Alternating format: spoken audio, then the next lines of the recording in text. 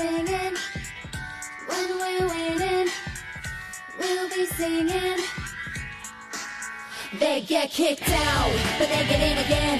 How we ever gonna keep them out? They get kicked out, but they get in again. How we ever gonna keep them out? They get kicked out, but they get in again. How we ever gonna keep them out? They get kicked out, but they get in again. How we ever gonna keep them out?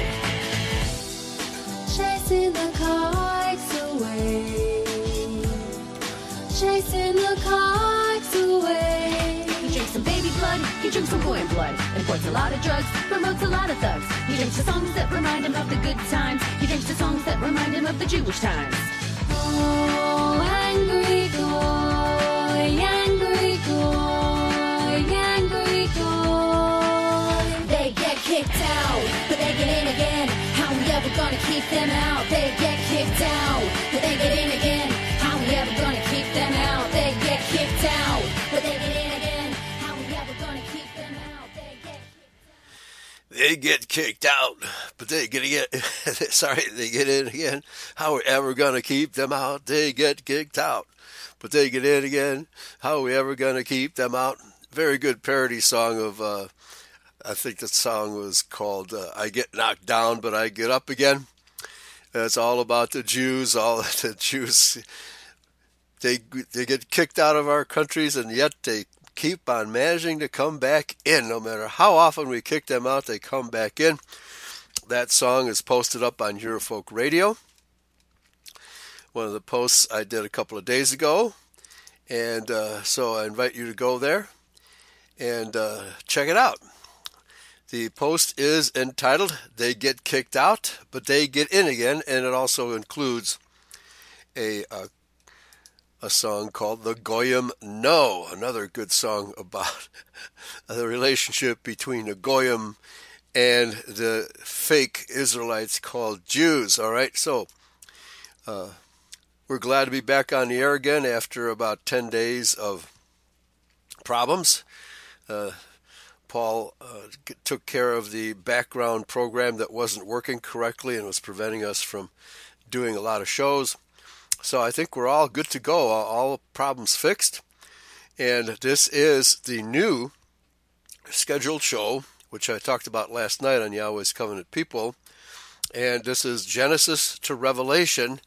And this is merely a test show because we're going to start officially on October 31st with Stock Trader Dan and myself doing the entire book.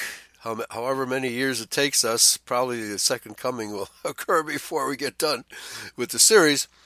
But we'll start with Genesis, because if you don't know how to understand Genesis, especially the first 4 chapters, actually the first 5 chapters, which are all about the 2 bloodlines, and then the rest of the Bible is tracing, well, prophetically and the history of those 2 bloodlines until the day of judgment.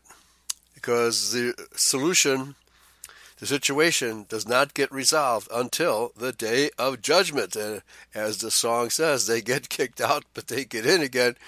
And how are we ever going to keep them out? The only way to keep them out is by the second coming, because we just don't have enough power. Those of us who are truly awake do not have enough power to eliminate the parasite. To eliminate the parasite, that is the name of the game. But who can make war against the beast? So welcome everybody. This is Pastor Eli James. This is Genesis to Revelation,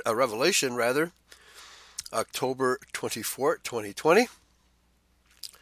And we are good to go. All signs are go. The good ship, Eurofolk Radio, has taken off and is now cruising around the planet, around the universe. Our signal is strong. But today we're going to talk about an article by Sheldon Emry, because the concept of Jerusalem is absolutely crucial to the understanding of the Bible, because the word Jerusalem is not only the literal city, but it also has a prophetic significance.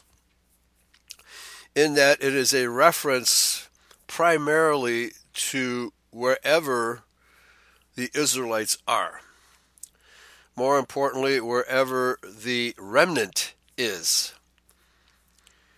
And here in the title, I put a link in the chat room, "The Old Jerusalem is Not the New Jerusalem" by Pastor Sheldon Emry.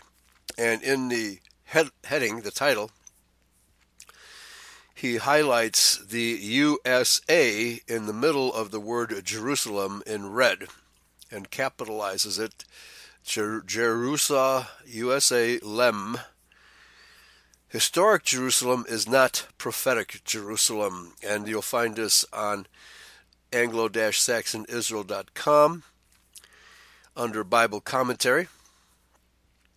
And it goes like this, quoting Isaiah 2:3, "For out of Zion shall go forth the law, and the word of the Lord from Jerusalem."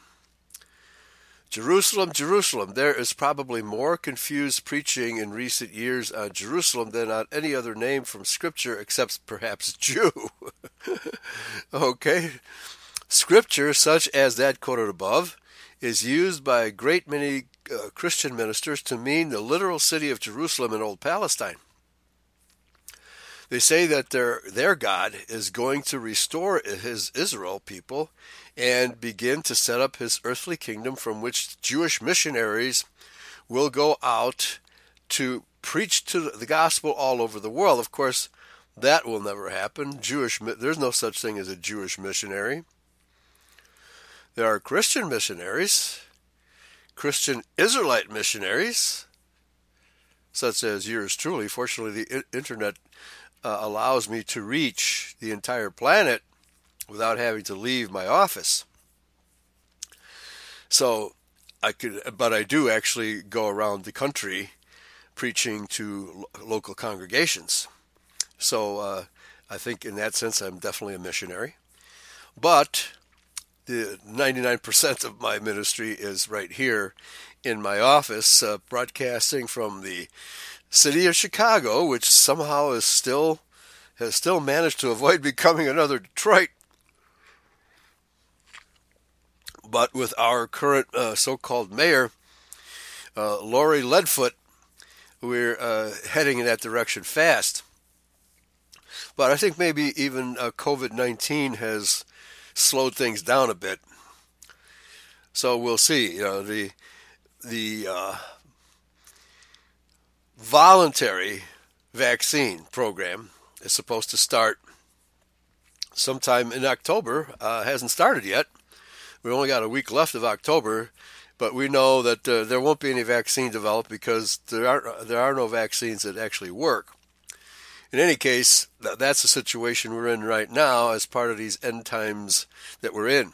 Okay, so getting back to Sheldon Emry, they say that their God is going to restore his Israel people and begin to set up his earthly kingdom, from which Jewish missionaries will go out to preach the gospel all over the world. Of course, that'll never happen.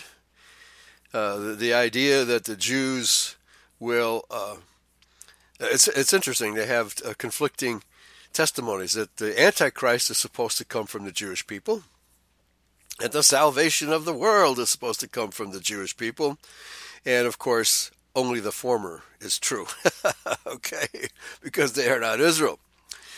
He continues, other ministers claim this Jerusalem is a heavenly city located somewhere other than on the earth. Okay, that's the basic two perceptions. The first being Jewish, the second being Christian, Judeo-Christian. One of the major sources of confusion in today's preaching comes from ministers who are unable to separate historical biblical cities from prophetic cities of the Bible. They do fairly well on Babylon, since the actual city has been destroyed and exists no more in the earth. So, when Babylon is used in prophecy, they realize it must be something other than the old city. Excellent point. Why do they understand it with regard to Babylon? Although the ruins, the archaeological ruins of the city of Babylon still exist and have been researched, dug up, etc. But the old city of Jerusalem, because it still exists and because they falsely believe that the Jews are Israel, they simply assume that there can only be a literal Jerusalem and not a prophetic Jerusalem. Pastor Sheldon Emry is absolutely correct that you have to keep these two concepts distinct, namely the literal city of Jerusalem and prophetic Jerusalem. Continuing with Pastor Emry. But with Jerusalem they are fooled, because the old city still exists and still carries its ancient name. They assume prophetic Jerusalem must have something to do with the old city of Jerusalem. It was Voltaire who is credited with the saying, "If you would speak with me, define your terms." He realized that words must have an understandable meaning to both parties to a conversation, or one would be confused or deceived. And so it is with Jerusalem. I want you to follow me in the scriptures to find God's true meaning of Jerusalem when he says, quote, "For out of Zion shall go forth the law and the word of Yahweh from Jerusalem." In Matthew 23:37-39, we read the words of Jesus Christ, quote, "O Jerusalem, Jerusalem, thou that killest the prophets and stonest them which are sent unto thee, how often would I have gathered thy children together, even as a hen gathereth her chickens under her wings, and ye would not? Behold, your house is left unto you desolate, for I say unto you, ye shall not see me henceforth, till ye shall say, Blessed is he that cometh in the name of Yahweh." I guess we haven't been saying that hard enough and often enough. With a chorus of Christian Israelites. My comment here, can you imagine the Jews calling on the name of Yahshua Messiah, Jesus Christ? Never. The fool hath said, quote, "The Jews will all be converted just before the judgment day," unquote. Here Christ was speaking to the city of Jerusalem, that he was standing and looking at Jerusalem, the city that had killed Israel's prophets down through the centuries. And he said, "Jerusalem, your house is left unto you desolate." He could not have been speaking of prophetic Jerusalem, for that has a glorious future. Nor could he have been speaking to the stone streets, the cobblestone streets, and the stone walls.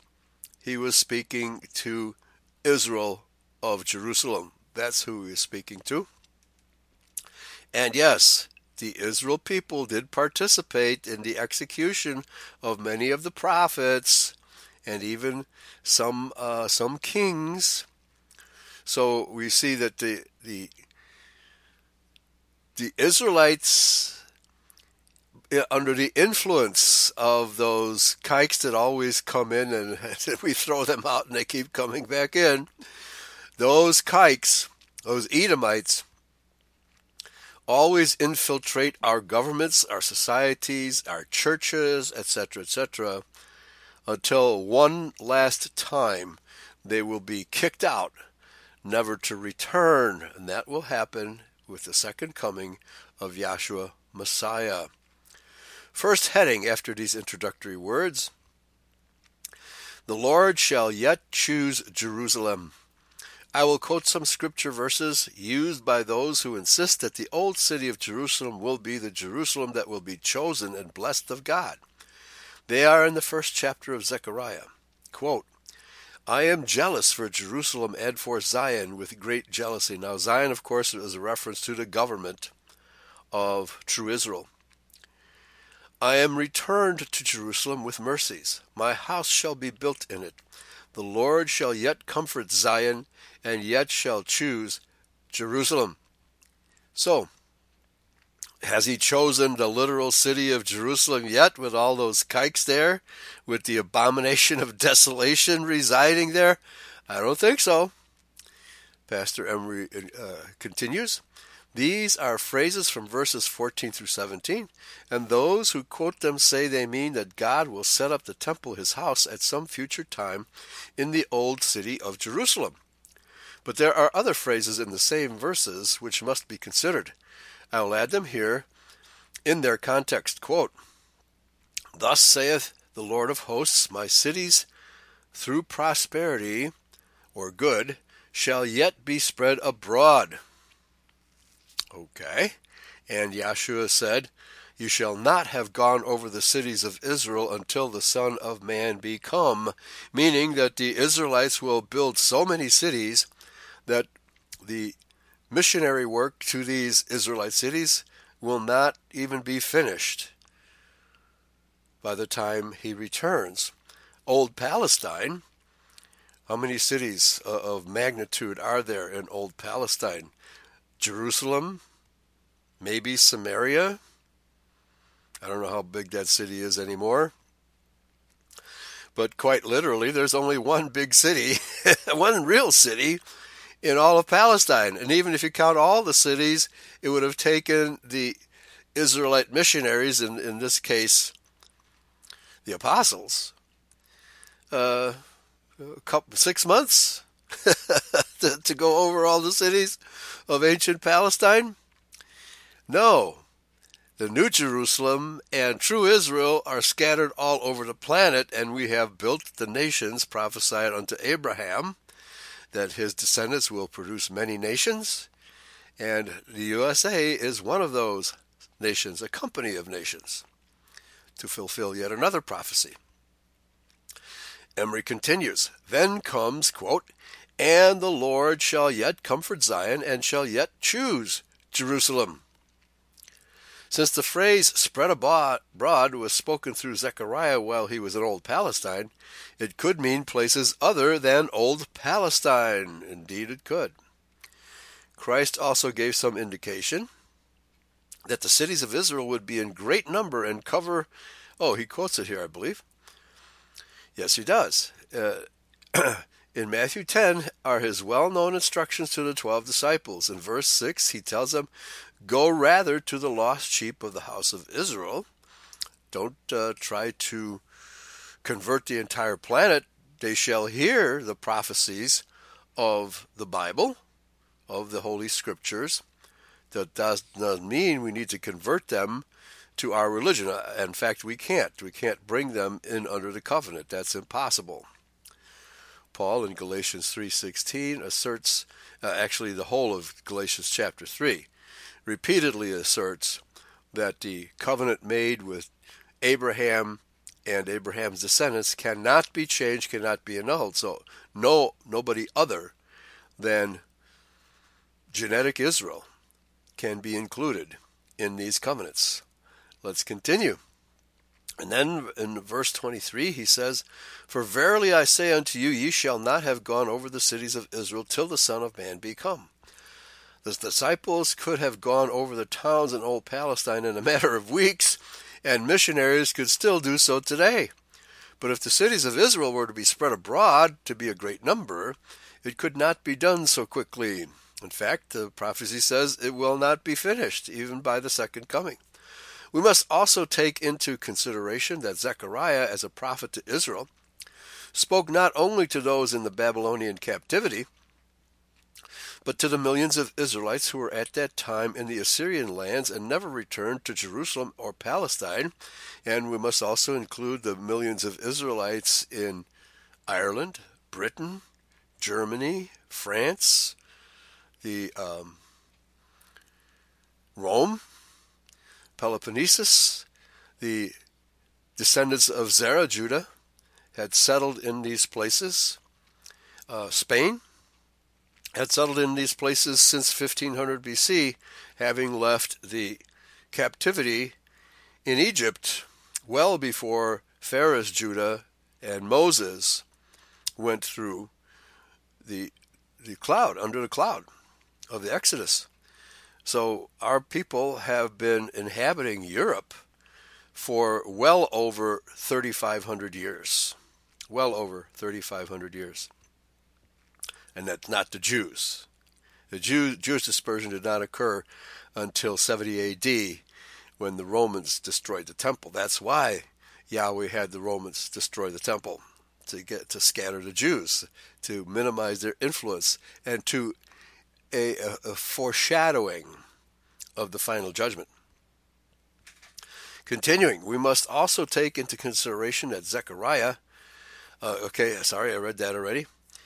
That Zechariah's prophecy above was not fulfilled by the return of less than 45,000 Israelites, Judahites, he means to say. It says Jews here, but it means Judahites. From Babylon under Ezra and Nehemiah will be clear as we go. Also, what the Jerusalem is that the Lord shall yet choose is made clearer by reading on in the next verses from the same prophet. Next heading, an angel will measure New Jerusalem. Read on in Zechariah 2, 1 through 4. Quote, I lifted up mine eyes again and looked, and behold, a man with a measuring line in his hand. Then said I, Whither goest thou? And he said to me, To measure Jerusalem, to see what is the breadth thereof, and what is the length thereof. And behold, the angel that talked with me went forth, and another angel went out to meet him, and said unto him, Run, speak to this young man, saying, Jerusalem shall be inhabited as towns without walls, for the multitude of men and cattle therein.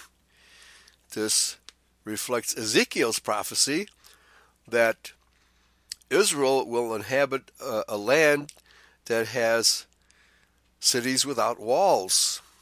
Same prophecy, different prophet. That is quite a description. Towns, plural, and many men and cattle were to be in it. This is the Jerusalem of prophecy, and it is so large it took an angel to measure it. Maybe this was because it had been spread abroad, as was prophesied in Zechariah 1:17. In chapter 8 of Zechariah, and Zechariah has much to say about prophetic Jerusalem, we read in verse 2, quote, Thus saith the Lord of hosts, I was jealous for Zion with great jealousy, and I was jealous for her with great fury. Thus saith Yahweh, I am returned unto Zion, and will dwell in the midst of Jerusalem. Well, he never returned to the city of Jerusalem, because the Ark of the Covenant has not been reestablished there, and it never will be as long as the Jews control it, because they are not Israelites. He continues, so God says he will be in both Zion and Jerusalem. Zion is the seat of government. Jerusalem is the whole nation. Yes, Jerusalem is a metaphoric usage for the Israel people, for covenant Israel. And we quote, and Jerusalem shall be called a city of truth, and the mountain, you can't call the Jews a city of truth, and they're a city of lies and usury and violence and war. And the mountain of Yahweh of hosts, the holy mountain. This is similar to what we have in Isaiah 2 and Micah 4, quote, the mountain of the Lord. It will help you to understand prophecy if you know that mountain usually means nation. Micah, Isaiah, Zechariah, and others are actually saying that prophetic Jerusalem will be the nation of Yahweh. Then in verse 7 of Zechariah 8 we read, quote, Thus saith Yahweh of hosts, Behold, I will save my people from the east country and from the west country, and I will bring them, and they shall dwell in the midst of Jerusalem, and they shall be my people, and I will be their God, in truth and in righteousness. So, is there any righteousness to be found among the Jewish people? I don't think so. God is saying that my people Israel will be brought to this Jerusalem by him, and they will be his people in truth and righteousness, i.e., they will be Christians. Next heading. Preachers confuse Old City with New Jerusalem. Now, if we take these prophecies and attempt to put them in little old Palestine, we are in trouble. It is just not big enough. As these scriptures show, the Lord will dwell there. Zion will be there, many from the east country and the west country, a multitude of men, east coast and the west coast, a multitude of men and cattle. What country has more cattle than America? Probably none. And it will spread abroad and be so large that angels will have to measure it. I have some statistics on the Jewish-occupied area of Old Jerusalem in Palestine that will show it is not the size of a multitude of people. Jerusalem, as it was set aside by the United Nations, has 289 square miles. It is about 20 miles long and 15 miles wide. That's about the size of the city of Chicago. Actually, Chicago is 30 miles long, north to south, and maybe 10 miles wide. A similar area, almost exactly, yeah. 30 times 10 equals 20 times 15. That would be about the size of Phoenix, Arizona, and its suburbs are twice the size of Baltimore. The entire country of Palestine, as established by the UN mandate, was 7,993 square miles, or 8,000 square miles. Since the so-called war in 1967, the area controlled has increased substantially, but even if they took control of several entire Arab countries, it would still be smaller than an average American state. That is hardly fitting for Zechariah's prophecy, is it? And there's many other prophecies about New Jerusalem that the Judeo-Christian ministers, teachers, pulpit masters do not understand or totally ignore. Next heading, Temple at Old Jerusalem to be like Shiloh. Okay, so we are seeing here, Pastor Emry has this nailed down, this topic nailed down, that there is a prophetic Jerusalem that is totally different from historic Jerusalem, the historical city of Jerusalem. And even in those days, Jerusalem had a metaphoric meaning, namely the covenant people Israel. It's not always a reference to the literal city of Jerusalem. Next heading, Temple at Old Jerusalem to be like Shiloh. The confusion among ministers is also caused by their mistaken belief that God chose the old city of Jerusalem perpetually as the place where he would place his name. But like Shiloh, Jehovah's or Yahweh's presence there was conditional upon Israel obeying God. This is made very plain in Jeremiah 7, where we read, quote, the word that came to Jeremiah from the Lord, saying, stand in the gate of Yahweh's house, that is the temple in Jerusalem, and proclaim there this word, say, hear the word of Yahweh, all ye of Judah. That is the correct translation, not all ye Jews. All ye of Judah is the correct translation, that enter in at these gates to worship Yahweh. So God gave Jeremiah a commandment to speak to all those who worshipped at the temple. Verses 3 through 10 give a promise that if they obeyed Yahweh, they would then, quote, dwell in this place, in the land that I gave to your fathers forever and ever. Okay, so which I gave to your fathers. Well, it gave prophetically. So this is not a reference to the city, the territories given to them historically, but prophetically. But even there, the lands given to us by Yahweh historically still belong to us. It's that the Jews have stolen them from us by pretending to be us, taking them in our name. There is an imposter in the house, folks. An imposter. Emry continues, but then God accused them of disobeying and said, quote, is this house which is called by my name become a den of robbers in your eyes? Behold, even I have seen it, saith Yahweh. But go ye now unto my place which was in Shiloh, where I set my name at the first, and see what I did to it for the wickedness of my people Israel. Verses 11 and 12. Then God pronounced the fate of the temple at Jerusalem, quote, therefore will I do unto this house, the temple, which is called by my name, wherein ye trust, and unto the place which I gave to you and your fathers, Jerusalem and Judah, as I have done to Shiloh.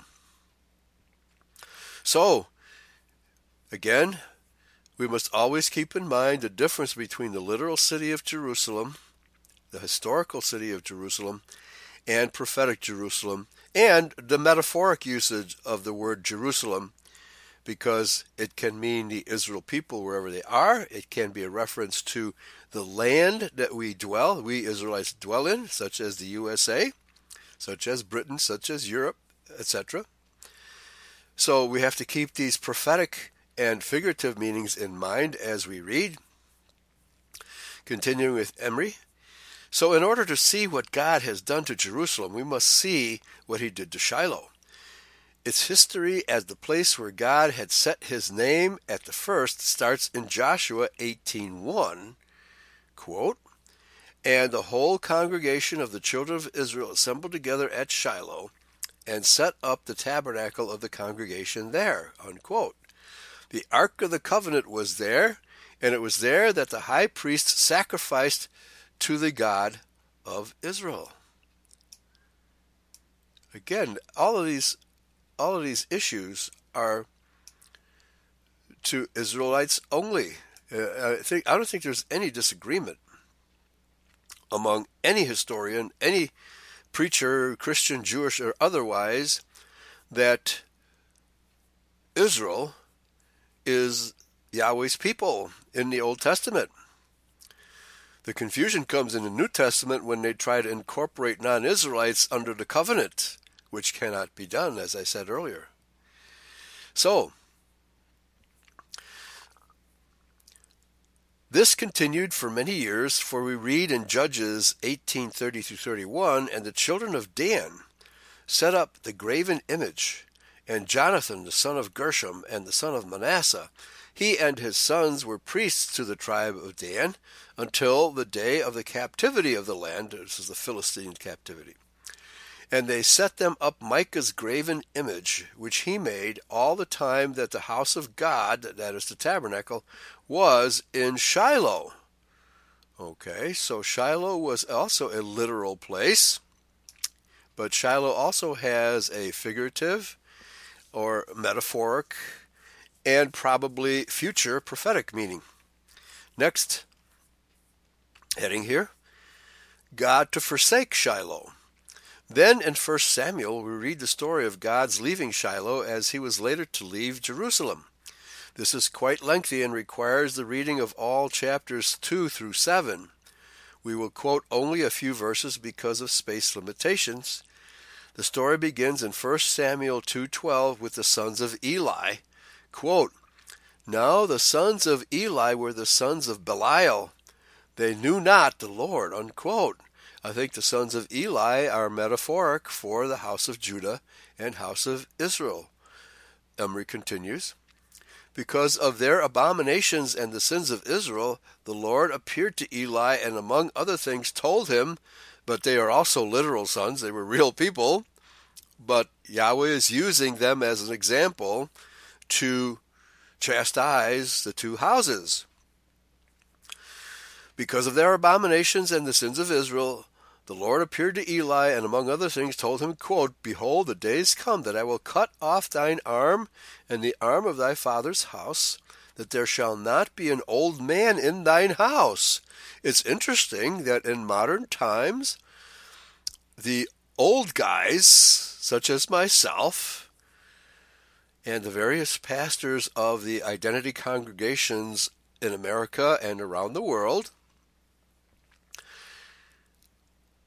the old guys aren't respected anymore. We had the generation gap, and there's youth culture that has been established in our presence among us by the international Jew and their worship of youth. Okay? For example, you always hear, you always hear Hollywood actresses say, well, if you reach the age of 30 as an actress, you're done for. You don't get any roles until there's an old marm that has to be played. So then we might get another role.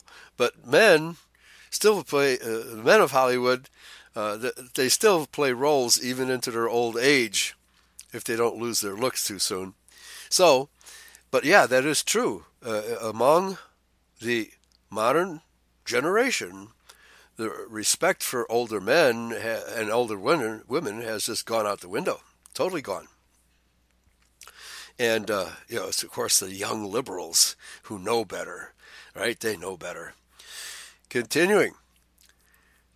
"And this shall be a sign unto thee that shall come upon thy two sons, on Hophni and Phinehas. In one day they shall die, both of them.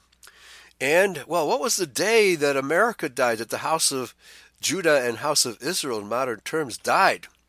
Well, we still were Britain and America, which represent both the house of Judah and the house of Ephraim, or Israel, house of Israel. We were still the most powerful nations on the face of the earth until the end of World War II. But of course, the undermining of the house of Israel in the modern times was the fulfillment of the prophecy by Isaac to Esau when he said to Esau, "Well, the day shall come when you will have dominion over your brother Jacob."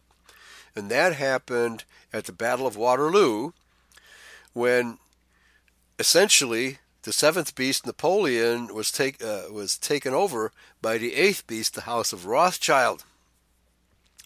It took the House of Rothschild quite a long time to develop its domination over all the Israel people, which was established by the United Nations.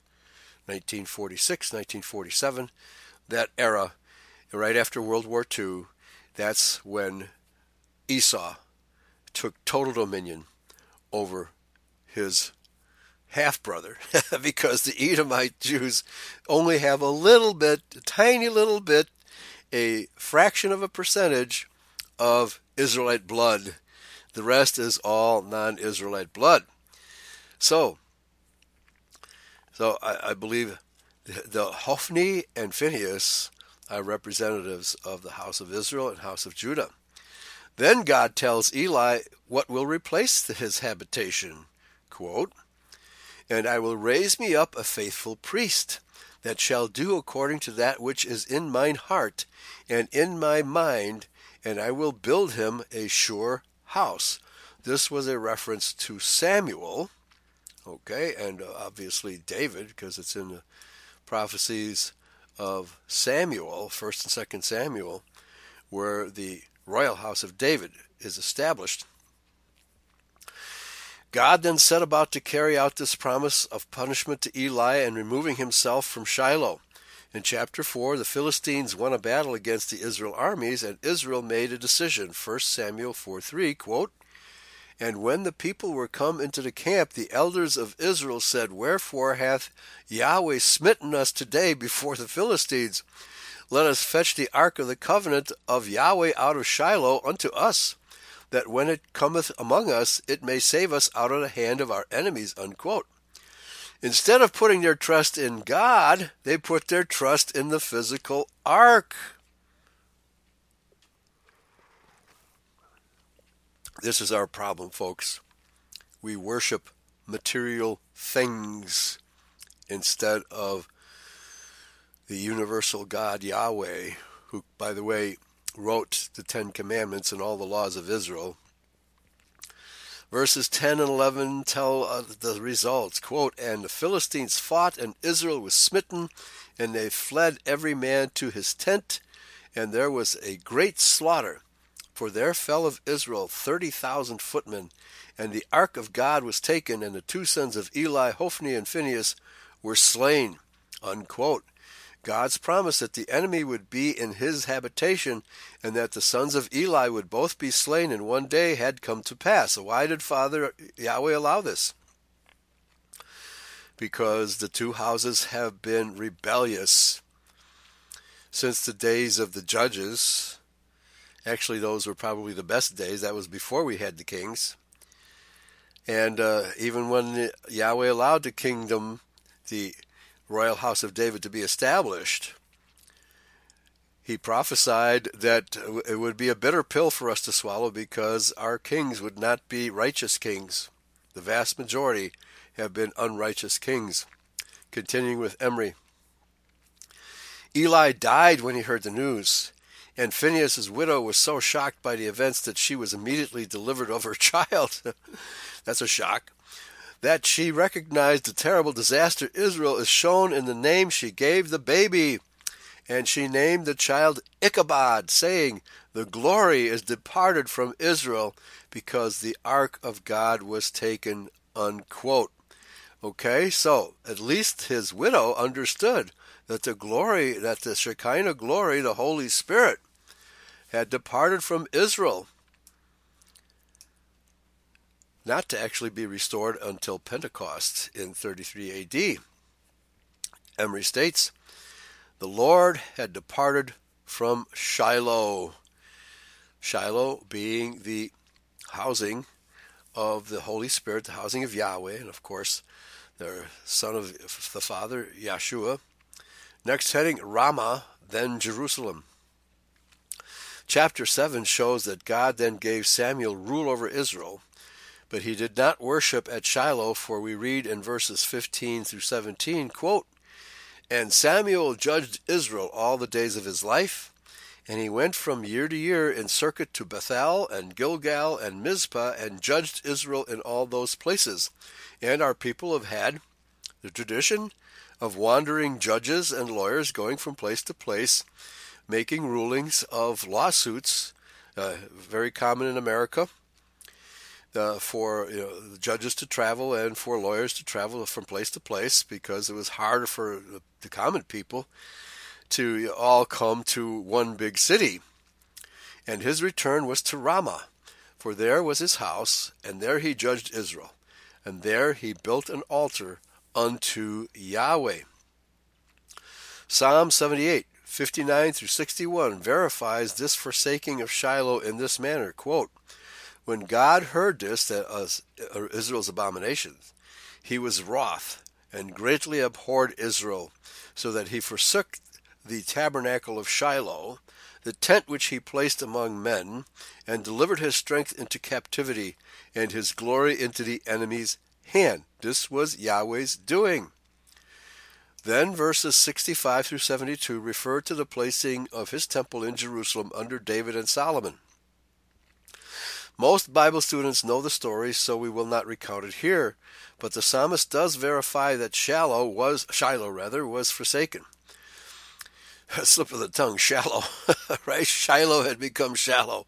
So if Jerusalem was to be as Shiloh, and if God's word is true, which it is, then the old city of Jerusalem is forsaken and deserted by the God of Israel forever. The literal city, the physical city. But Yahweh's Holy Spirit still resides among us. It resides among the remnant. Next heading, Old Jerusalem to be a curse to all the nations of the earth. But just so the same Bible students understand with perfect clarity that God has now forsaken the old city of Jerusalem and will never rebuild his temple there, we are that temple, folks. We are that temple. And we will remain that temple even with the coming down of the new Jerusalem from the metaphorical heavens and settle down on planet Earth. That's exactly what the book of Revelation says, that it will come down to the earth and his holy mountain will be established here. Again, Jeremiah is ordered by Yahweh to stand in the entrance to the temple in Jerusalem and say, quote, thus saith Yahweh, if ye will not hearken to the words of my servants the prophets, whom I sent unto you, both rising up early and sending them, but ye have not hearkened, then I will make this house like Shiloh, and will make this city a curse to all the nations of the earth, unquote. And boy, is it a curse today. Oh boy, it is a total curse. This is the abomination of desolation. Jerusalem under the Jews. This is a double warning to the city and a promise of what the old city of Jerusalem would be at some time in the future. Christ confirms these promises is the next heading. Quote, now I say that Jesus Christ was a minister of the circumcision for the truth of God, to confirm the promises made unto the fathers, unquote, from Romans 15:8. The Apostle Paul is a two-seed line covenant Israel teacher. He is not a universalist. He has been misinterpreted and mistranslated so that to convey the impression that he includes the so-called Gentiles, presumably non-Israelites, to be brought in under the covenant. No, that is not true. Paul never says any such thing. Emry continues, now these fathers here were the people of Israel, of course, and so we find Christ confirming this end of the temple and of Old Jerusalem as the place where his name would be. Well, his name is within us, isn't it? He continues, we read in Jeremiah 7:11, quote, is this house which is called by my name become a den of robbers in your eyes? Unquote. This was followed by the promise to make it as Shiloh. In Matthew 21:12, by the way, this is proof that the New Testament is nothing but the confirmation of the Old Testament, which is the covenant message. In Matthew 21:12 and 13, we read that Christ personally entered the temple at Jerusalem, overthrew the tables of the money changers, and then said, quote, it is written, my house shall be called the house of prayer, but ye have made it a den of thieves. And who were these Pharisees? Who were these money changers? They came from Babylon. My comment here. Solomon's temple was the house of Yahweh. It is not true that the Judahites believed that the name of Yahweh was too holy to be pronounced.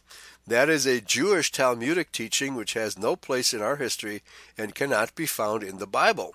What happened was that Judea, Samaria, Galilee, and the surrounding territories were conquered by Alexander the Great in 332 BC. During the virtually continuous occupation of Judah and Benjamin by the Greek and Roman empires, the temple rituals were either outlawed or restricted by various kings and commanders of these two empires, and Greek or Roman gods were promoted by their respective leaders. The temple priests could not pronounce the name of Yahweh in public without incurring the wrath of these heathen invaders. Ultimately, the temple high priest would only whisper Yah's holy name when he was inside the Holy of Holies. When the Idumean, that is non-Judahite, Herod, was put over Judah by Rome, Herod slaughtered the indigenous Sanhedrin and replaced them with his Idumean stooges, the Pharisees. This is from Antiquities of the Judahites, Book 14, Chapter 9, Paragraph 4. It was these very same Edomite Pharisees who desecrated the temple with their money-lending, as Jews have always been money-lenders. There is never an instance of Israelites having a bank in the Old Testament, because Israel is not to practice usury. Certainly, they never established a bank, a usurious bank. Only the Jews established that. Josephus confirms the gospel record of this usurpation by the Pharisees when he states, quote, the Pharisees have delivered the people a great many observances by succession from their fathers, which are not written in the law of Moses. Underline the word not. Underline the words their fathers and the word not. Let me repeat. The Pharisees have delivered the people a great many observances by succession from their fathers, which are not written in the laws of Moses. This is Antiquities of the Judahites, Book 13, Chapter 10, Paragraph 6. What more proof do you need that Judaism is not the religion of Israel or Judah? Judaism did not exist before the Pharisees imposed their traditions upon the Holy Scriptures. Hence, Judaism began as Talmudism. I state this categorically and defy anyone to prove this wrong. It is simply not true, as is taught by virtually the entire world of Jewish, Christian, and secular scholarship, that Judaism already existed before the Idumean Pharisees invented it. Judaism has always been contra Moses.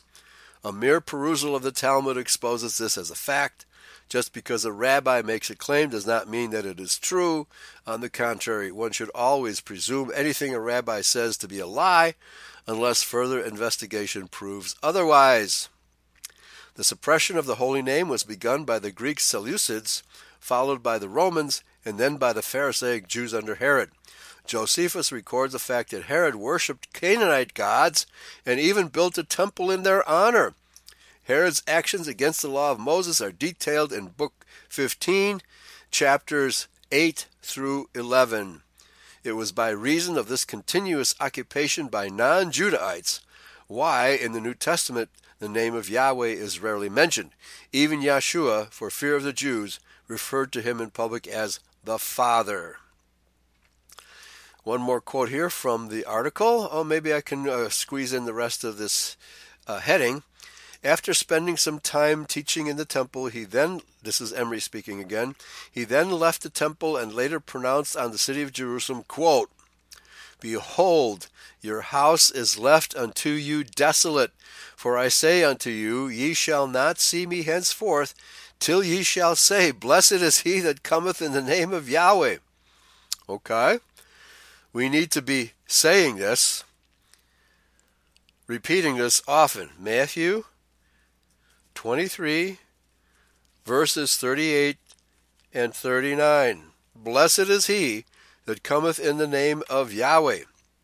2 verses later, we read his sentence on the temple.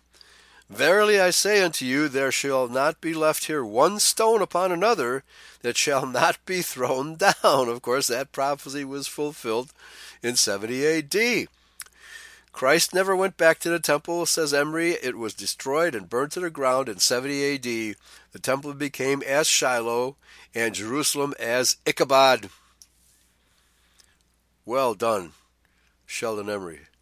Well done. The promise of God through his prophet Jeremiah was confirmed by Christ, and history verifies its fulfillment. Not only is the Lord's name, Christ Yeshua Eli, not there anymore, but with much of the world's intrigue and tension centered in the Jewish state called Israeli, the old city is now becoming a curse to all the nations of the earth, as God had prophesied. Ministers who still insist the Jews will rebuild the temple, which they may, and that God will bless it, which he will not, have seen a vain vision and spoken a lying divination. Thank you, Pastor Emry. Take care, everybody. This is the introductory installment of Genesis to Revelation. See you next time on October 31st, Halloween night, Halloween morning, for the first in an episode on the book of Genesis. See you then. Praise Yahweh. Pass the ammunition. Thanks for listening. Bye-bye.